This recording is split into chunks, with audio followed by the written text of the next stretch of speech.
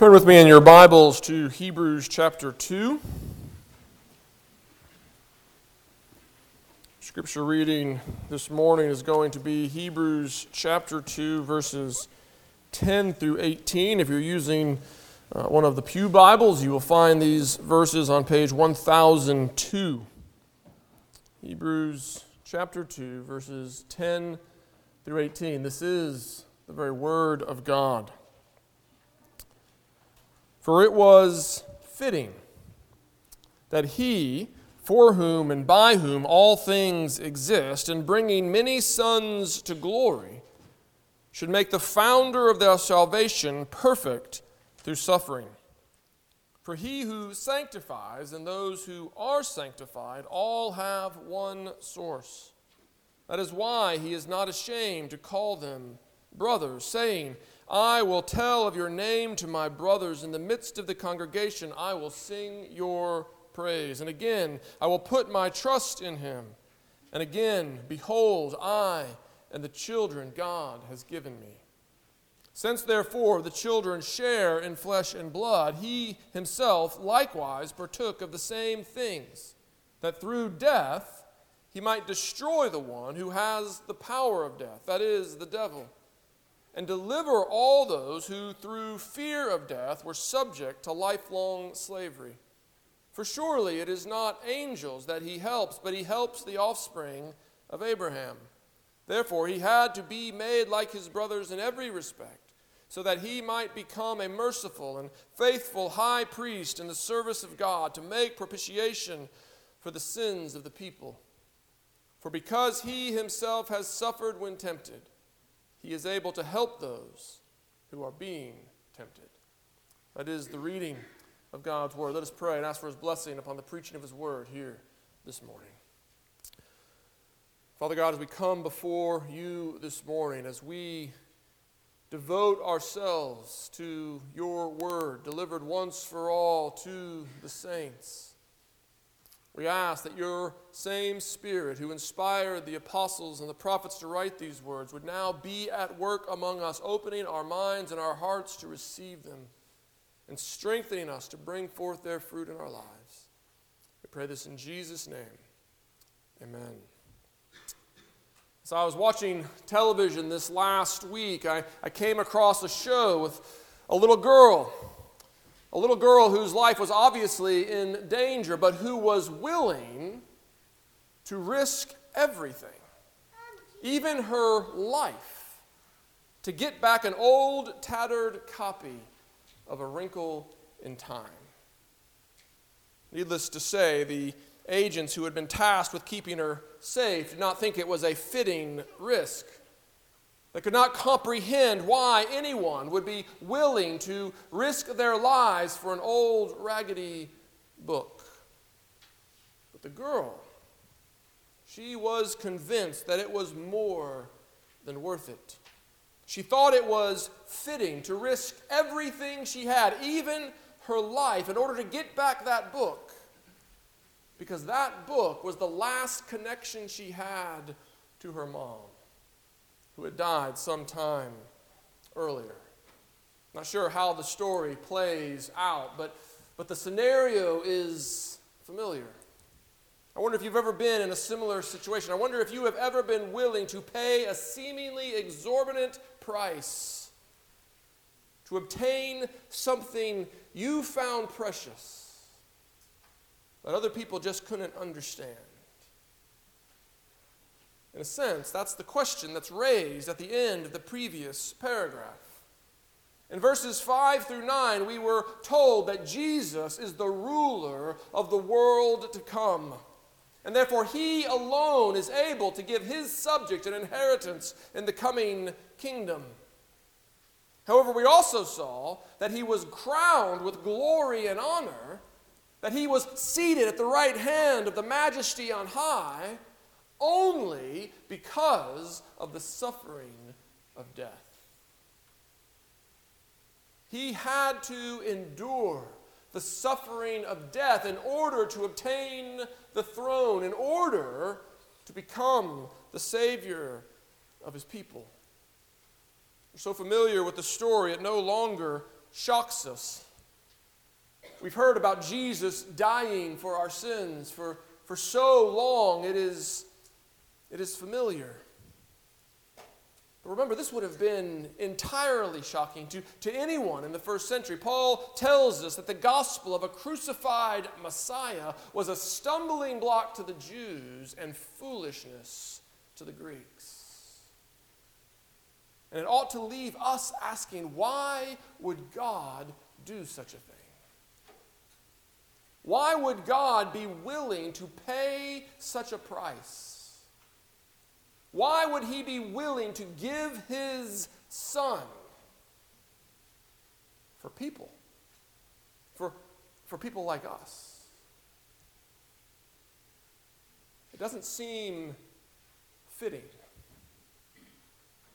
That's the question that the author is addressing in these verses before us this morning. His thesis is simple. It's set forth there in verse 10.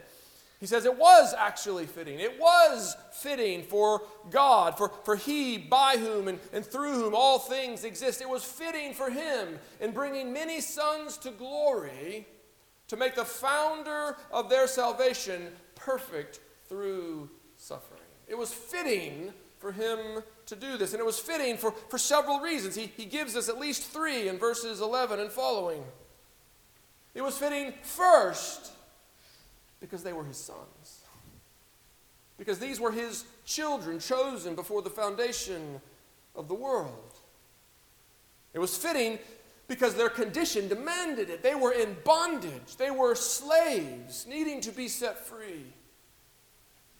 And it was fitting because they were weak, unable to walk the road that had been set before them without the help of a Savior. And so it was fitting.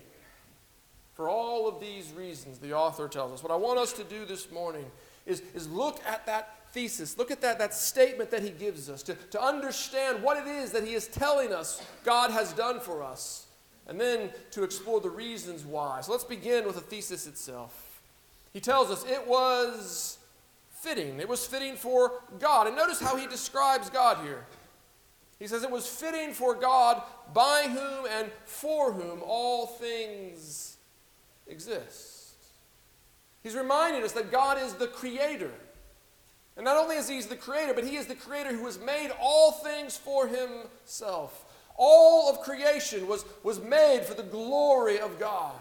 All of creation was made to magnify the glory of his name. And this is especially true of us who were created in his image. We were made to glorify him. We were made to reflect his glory as we exercised his rule over the creation that he had spoken into existence.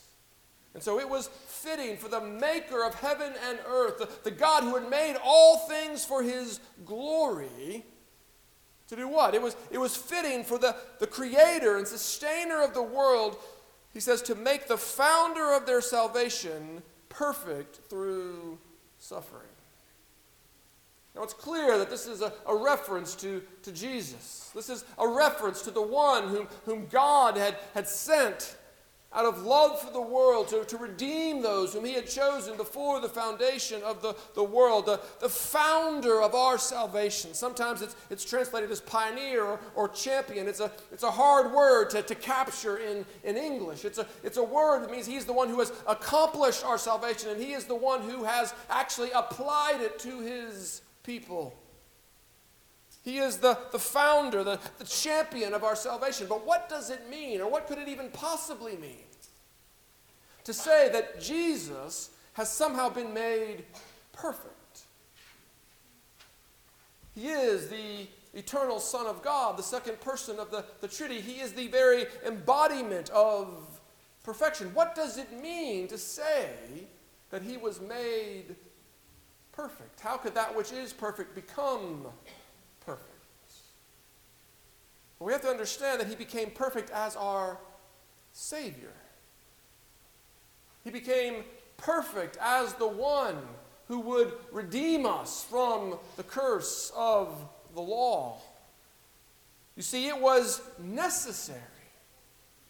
It was necessary for Christ to do what? To go through suffering. He was made perfect how? Through suffering. It was necessary for him to go through the suffering of the cross in order to save us. Again, that's sometimes hard for us to comprehend. We struggle over the idea that God would have to do something in order to be the Savior. Why can't he just save by divine fiat? Why can't he just decide to do it? And of course, there is no power in the universe that stands against him. There is no power that he has to overcome, but rather it is his own character that binds him. God is not a God who can simply overlook sin. He is not a God who can simply ignore our rebellion. He would not be a good God if he simply turned a blind eye. And therefore his own character demanded that restitution be made. His own character demanded that Christ take our place. That he becomes sin for us. That he drink to the dregs the cup of God's wrath. That we might instead come to his table and drink the cup of his blessing. We see this so clearly in the night that Jesus was betrayed as he was in the garden. Do you remember his prayer, his anguished prayer? His prayer 3 times repeated.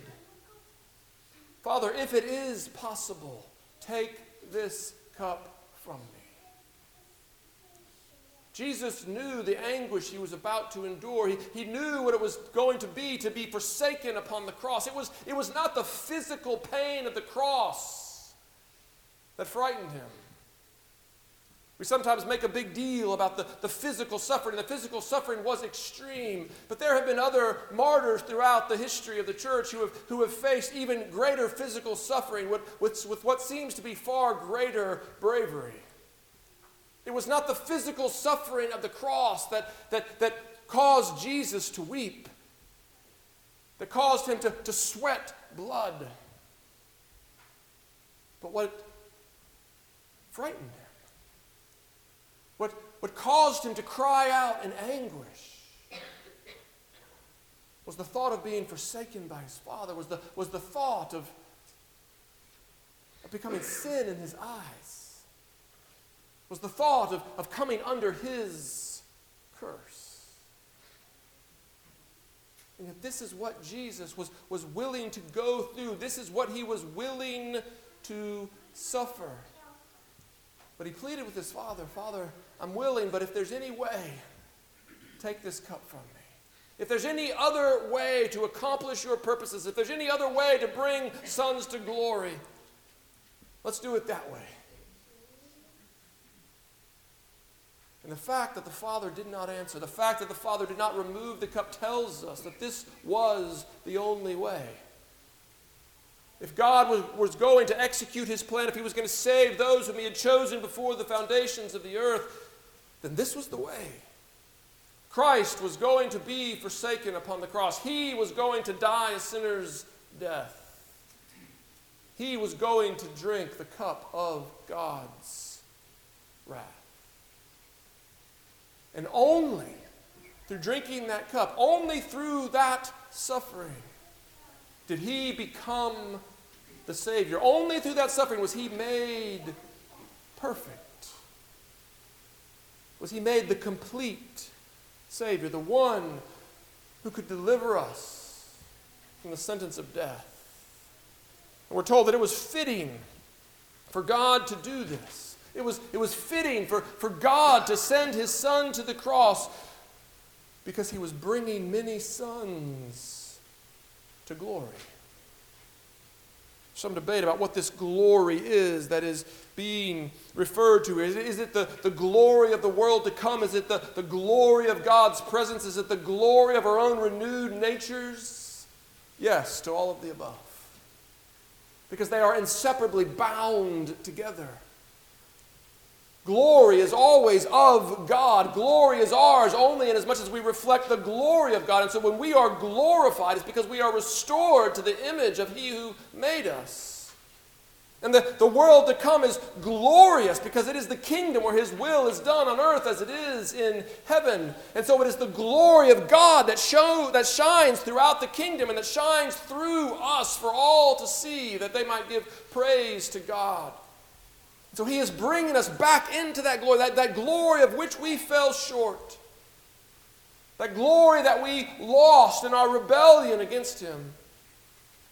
He's bringing us back. He's bringing us back to glory. And who is he bringing? He's bringing sons. He's bringing sons. He's bringing his children back to glory. Think about that for a moment. Just think about that.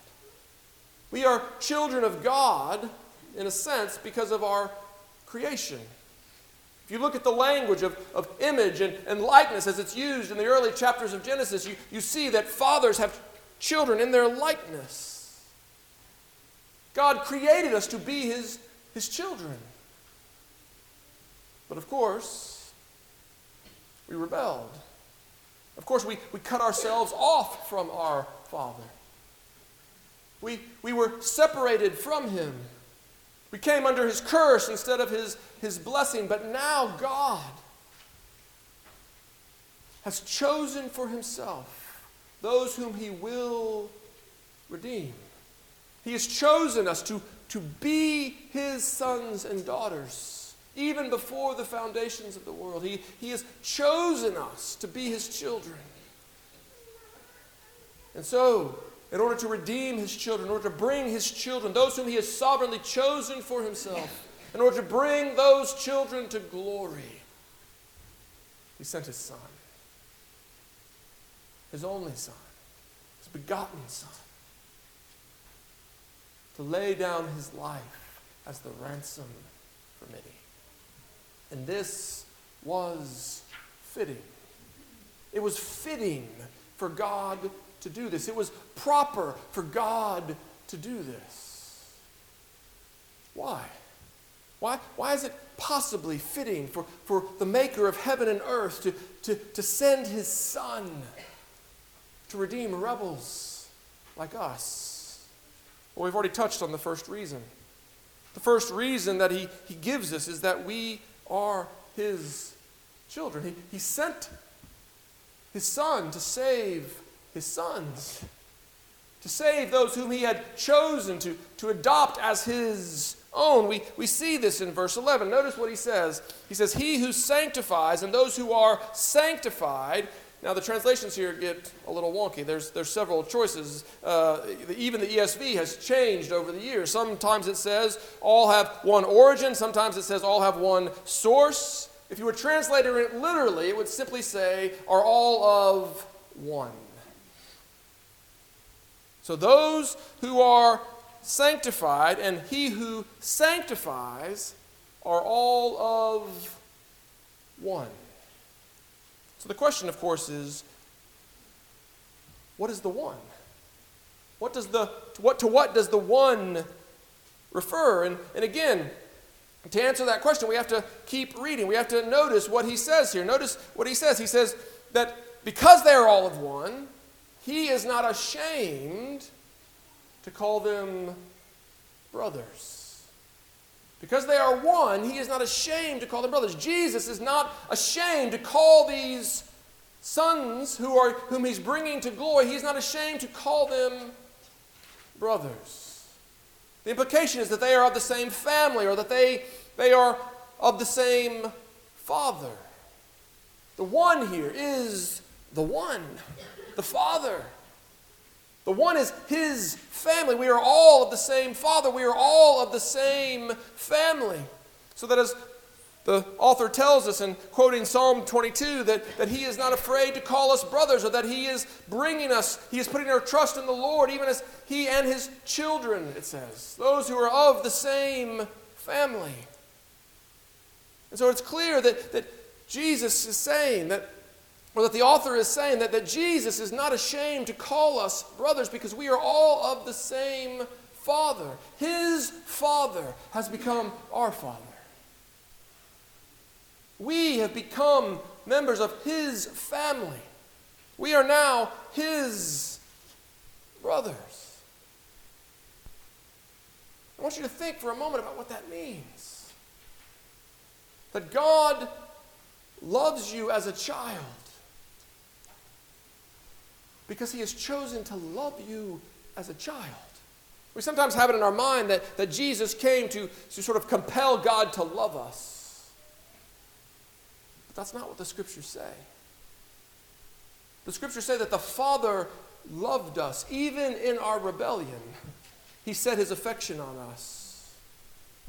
He loved us when we were weak. He loved us when we were sinners. He loved us when we were even enemies. And he demonstrated that love for us by giving his Son, Jesus, to die in our place upon the cross. God chose to love you because you were made to be his child. I think it's common, in our circles at least, to sometimes speak as if we have no value. There's nothing good in us. We are worthless. And we think this is somehow sanctified language. But it's not the way God speaks. It is true that our works are of no value, that they are as filthy rags when offered to God in payment for position or for privilege. But God does not regard us as junk. God does not regard us as worthless. God does not see us as worms. He sees us as those who were created in his image to be his beloved children. And he chose to love us even in our rebellion. And at great cost, he found it still to be fitting to bring us home. We need to know this. We need to know that we have value. I know that there's all kinds of crazy ideas about self-esteem in the world today, and we want to distance ourselves from that as far as we possibly can. But let's not miss the truth that we have value because God made us in his image.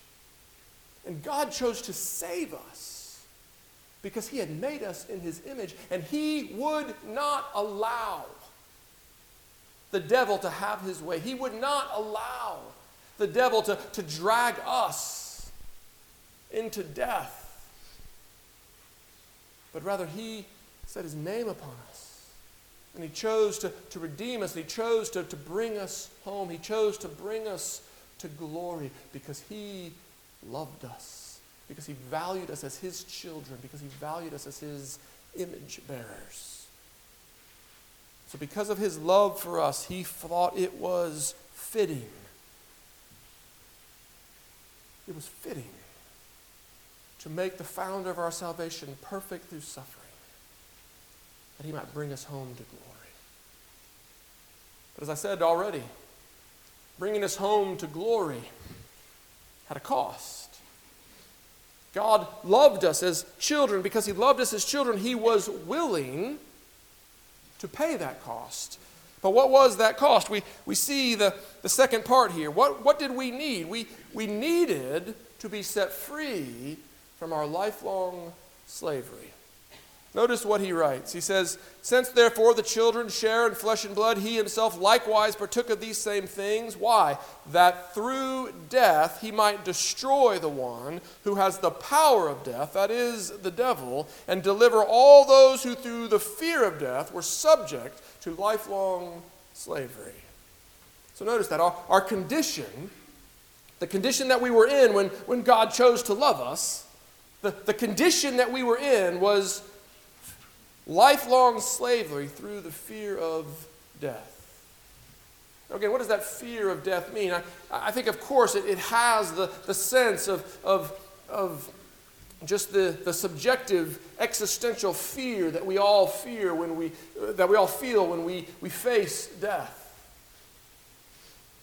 There is something scary about death. But But why is there something scary about death? It's not only because it is unknown, it's because we have a sense in our hearts, because we are image bearers of God, that the things that we have done are deserving of judgment. Paul tells us this in his letter to the Romans. He says, we know. Sometimes our heart commends us and tells us, yes, that was the right thing to do. But very often, our heart condemns us.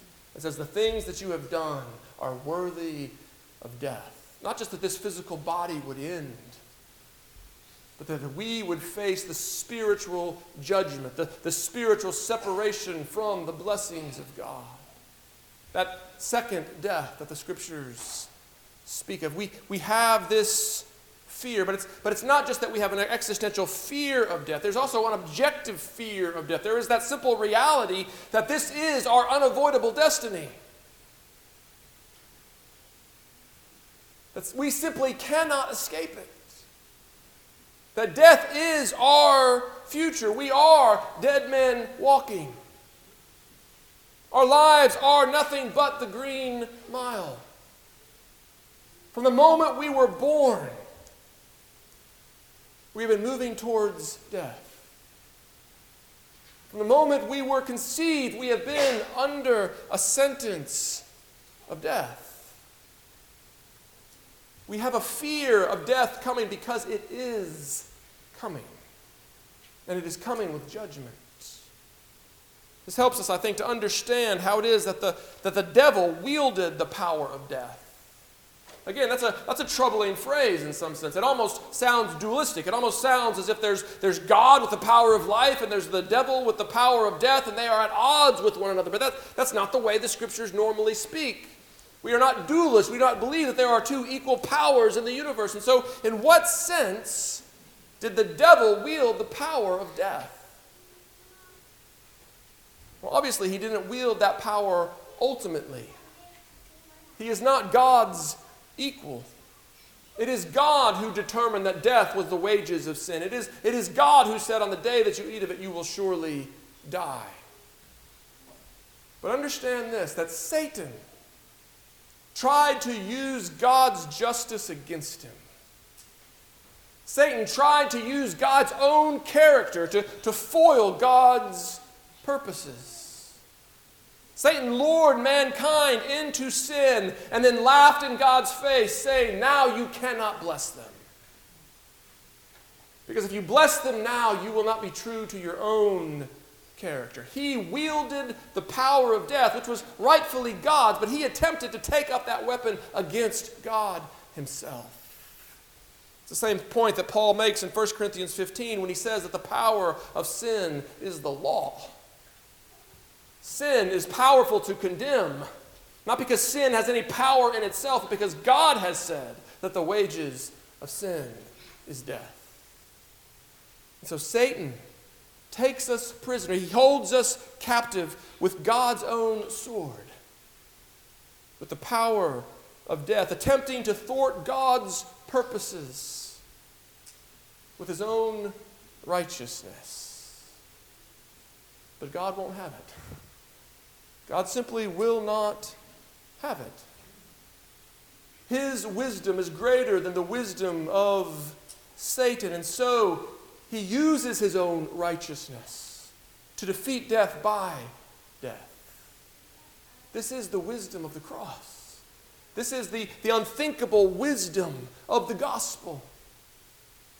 That God disarms Satan.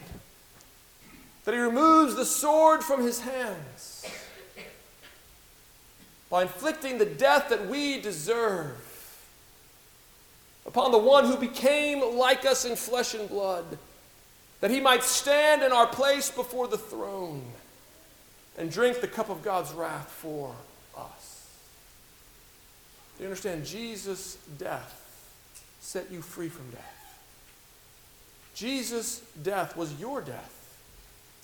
And your death, having been poured out in full, is no longer reserved for you. That's what this table is all about. That's what we are about to celebrate. His body was broken. His blood was poured out. That we who deserved that punishment might instead receive blessing. He drank the cup of God's wrath, that we might know only the cup of his blessing. He becomes cursed, that we might have eternal life. This is the heartbeat of the gospel. It's the same thing we see again in verse 17 when he speaks of this sacrifice of propitiation. A sacrifice of propitiation is exactly that. It's a sacrifice that turns away God's wrath, God's holy, righteous wrath against sin, that wrath that cannot be denied, that wrath is actually, that is actually essential to his goodness. That wrath is poured out in full upon another, that we might never know it, that we might never experience the forsakenness that Christ knew upon the cross, but instead we might be known and fully known by our beloved Father. And so it was fitting. It was fitting for God to put forth his Son as the propitiatory sacrifice for us, because we were his beloved children. And only through the death of a substitute could we be delivered from our lifelong slavery to the fear of death. This is what Christ has done for us. Don't have time to get into the third point this morning, but I want us to simply soak in this gospel. I want us to let this gospel rule in our hearts this morning. I want this peace to rule in our lives. I want us to know with assurance that God has loved us as children even before the foundations of the world. And his love for us was so great that he did not spare his own Son, but gave him up for us all. That we, who deserve judgment and condemnation, might instead know his blessing. This is the extent of the Father's love. This is the height and the depth and the width of his love for us. A love which has been demonstrated beyond reasonable doubt in the gift of his Son. And so this morning, as you look at your own life, as you look at your own circumstances, as you wonder, does God love me? I challenge you. Do not look to your circumstances.